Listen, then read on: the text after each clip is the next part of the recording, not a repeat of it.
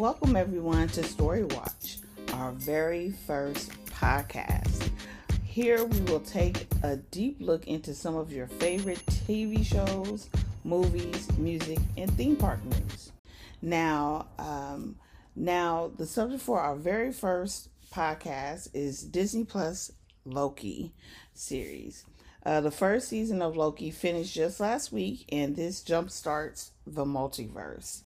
In this show, we learned that when the Avengers went back in time in Endgame, the Loki at the end of that movie, at the end of the 2012 Avengers, grabbed the Tesseract after Hulk made Tony Stark drop it. Once this happened, Loki then took it. Once he took it, he was dropped in the desert place where Loki thought he could rule, but is quickly apprehended by what we learn are the TVA, which stands for Time Variant Authority. They are responsible, basically the TVA is responsible for keeping the sacred timeline. So that's how the show starts. Now, during the course of the season, we find that there are different timelines, but the sacred timeline is the one that we've been following. Now, according to the timekeepers and the TVA, they are the ones that's supposed to help it keep it intact as to not let anyone break the timeline.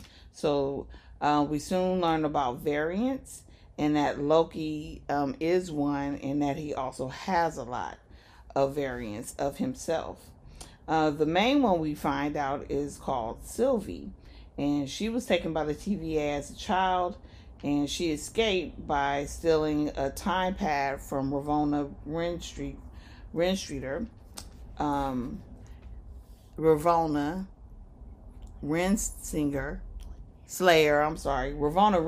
I apologize. And Sylvie ended up, in order not to be found by the TVA, she had to hide behind different cataclysmic events. So that's why she was able to evade the TVA until she became an adult. Now, so basically what happens is that the reason why the TVA ends up looking for Sylvie is because they're looking for a Loki variant that's been killing TVA agents. And so this is how we meet Morbius and B-15. B-15 is like the main soldier per se for the TVA, and Morbius is an investigator. And so as the season goes on, they catch up to Sylvie, they bring her back, and that's how Loki and Sylvie end up connecting. Now, they end up working together because Sylvie informs Loki that, basically the TVA is a big lie, that basically all the people working there are variants, and the fact that Loki was even willing to work with Sylvie is big, because what we learned from just watching Loki over all the Thor movies and everything is that Loki has always been about himself and about ruling his own kingdom, which he never gets to do. So they end up, Loki and Sylvie end up, for a time, when they were captured by the TVA, Loki ends up convincing Morbius, to kind of look a little deeper, and that everything is not what it seems, and Sylvie ends up convincing B-15 of the same. And so what ends up happening is Ravonna ends up catching on that Morbius is veering off from his path. And because of that, she ends up doing what they call pruning. And we think pruning is death, but when we later find out that pruning just puts them into a different timeline.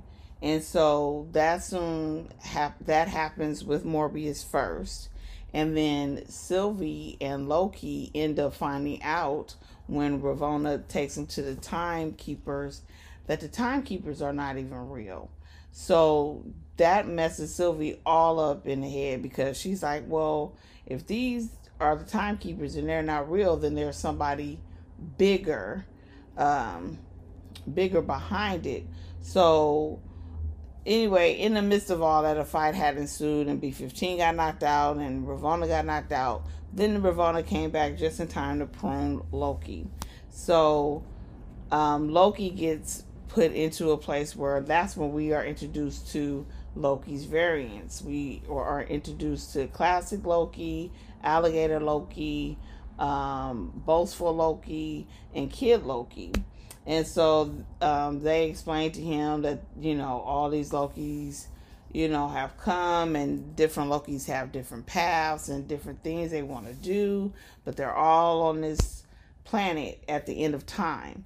So during this time, while Loki is trying to figure things out as to, what's going on with all these Lokis and who he could trust and who he can follow, Sylvie ends up getting caught in a corner from Ravonna and the other officers, and she ends up pruning herself.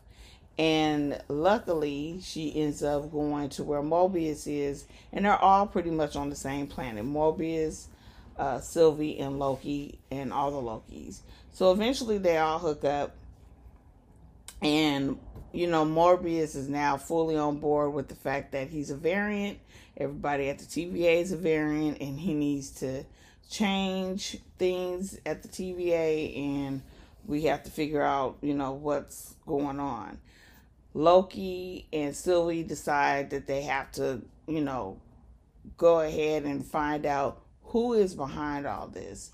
So Morbius decides to go back to the TVA, and Loki, Sylvie, and the classic Loki decide that they're going to fight Alioth and that's like this big, huge guard dog that's up in the sky. It's very beautiful, very purple, and I love the color purple, so it was very beautiful, but very scary all at the same time. And so classic Loki becomes a distraction. Loki himself becomes a distraction. So Sylvie can go ahead and do her enchantment so she can get behind what Alioth is guarding. So in the end, classic Loki ends up sacrificing himself because,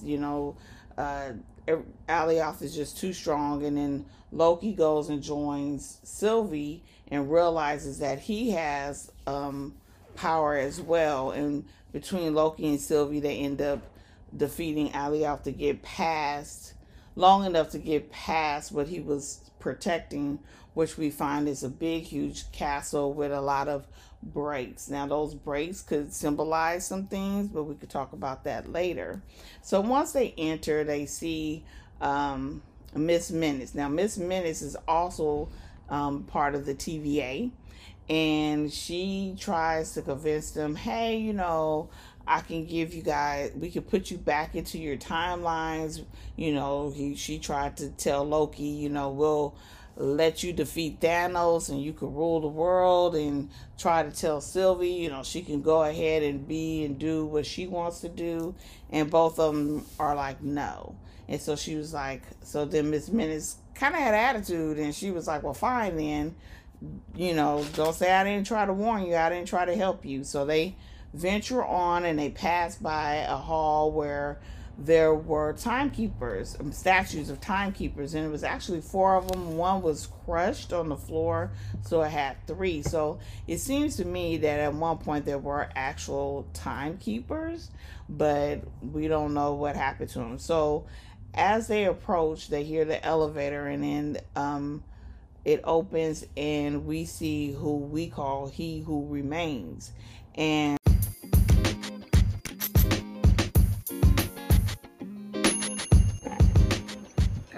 hey everyone, welcome to StoreyWatch, the podcast.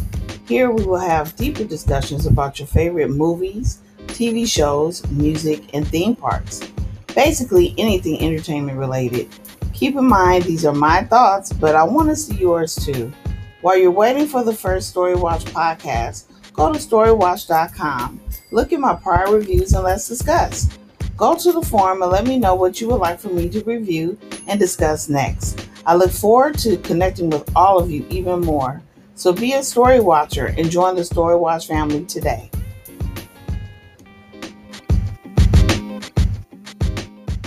And so Loki and Sylvie are shocked, and he who remains was shocked as well.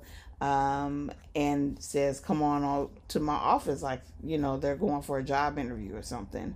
And so they go, but while in the elevator, Sylvie's trying to kill this man who has powers, and so then we find him in the office, and he discusses and tells them the whole timeline situation, how it was created, that there's variant, everybody has variants, he even has variants. They used to work together, and then some branched off and wanted to do more, wanted to rule more, and that's not really what he wanted to do. He just wanted to keep one sacred timeline, to keep everything in order. And as he was speaking to Sylvie and Loki, you could see that there were already starting to be breaks in the sacred timeline. So then in the end, he ends up giving Loki and Sylvie an ultimatum. He says, "Look, I'm old, I've been here forever, this is a young man's game. I'm offering you and Sylvie to rule together and to keep the sacred timeline together." And then the second option was, yeah, you could kill me, but the variants that are out there of me are not as good as me, or not like me, or are worse than me, rather. So Loki and Sylvie, Loki wants to talk about it now. If you've been following Loki on these movies, the fact that he even wants to discuss it, and that he's not, choosing to be a ruler, is really showing growth of his character. That he's really like, okay, well, let's think about it, and and things like that. So Loki and Sylvie end up fighting because Sylvie's like, "Look, I just want to kill him and let's just go." And Loki's like, "Well, let's not be too hasty about all this." So then they go back and forth fighting and everything, and at the end they agree that Sylvie can't trust him, and he knows that she can't trust him, even though he's done nothing to betray her trust. Sylvie ends up sending Loki through a time pad and sending him back, where he ends up landing at the TVA. And then Sylvie ends up killing He Who Remains, but before he dies, he tells her he will see her again. So, in the end, we find that this and during all of this, we see that the sacred timeline is branching off, and we see that this is the start of the multiverse. So overall, we see in this first season of Loki that the choices that everyone makes has an instant effect. We also see the growth of Loki, like I stated before, from being a selfish person, wanted to rule everything, to actually thinking about his choices and thinking about what his choice will do. And also Loki having friends. There was real friendship connection between him and Morbius, and there's also a connection between him and Sylvie. Now, like I said, the series Loki introduces the multiverse, and with that, we are really into phase 4. The next show that's coming on Disney Plus is called What If. Now, this poses that question about our favorite characters pretty much being different, such as T'Challa being Star-Lord and Peggy Carter being Captain America. So that should be really interesting to see when that premieres. I think that premieres in September. Now, the next that's going to premiere in What If is going to premiere in August. I think August 11th, somewhere up in there. So you can check Disney Plus for that. Also, the next movie that's coming up from Marvel is Shang-Chi. which takes place during the blip. But I'm sure that the after credit will connect Spider-Man No Way Home, because that's going to be the next movie after that. So, and I think that we're well on our way to see how it affects all the other characters. Like, we know we have Doctor Strange in the multiverse. That's going to be a big, huge movie, and I think that's going to connect a lot of things, and we may even see some things. And then there's also going to be a season 2 of Loki, so it'll be interesting to see that after Shang-Chi, after What If, Shang-Chi, Spider-Man No Way Home, and Doctor Strange Multiverse, how Loki season 2 will incorporate all that we've learned so far up to that point. All right, guys. Well, that's my thoughts on Loki. I think that I really enjoyed this show. I enjoyed all the Marvel shows that they've put on Disney Plus so far. And Loki, this series was really, really a good way to introduce the multiverse into the MCU.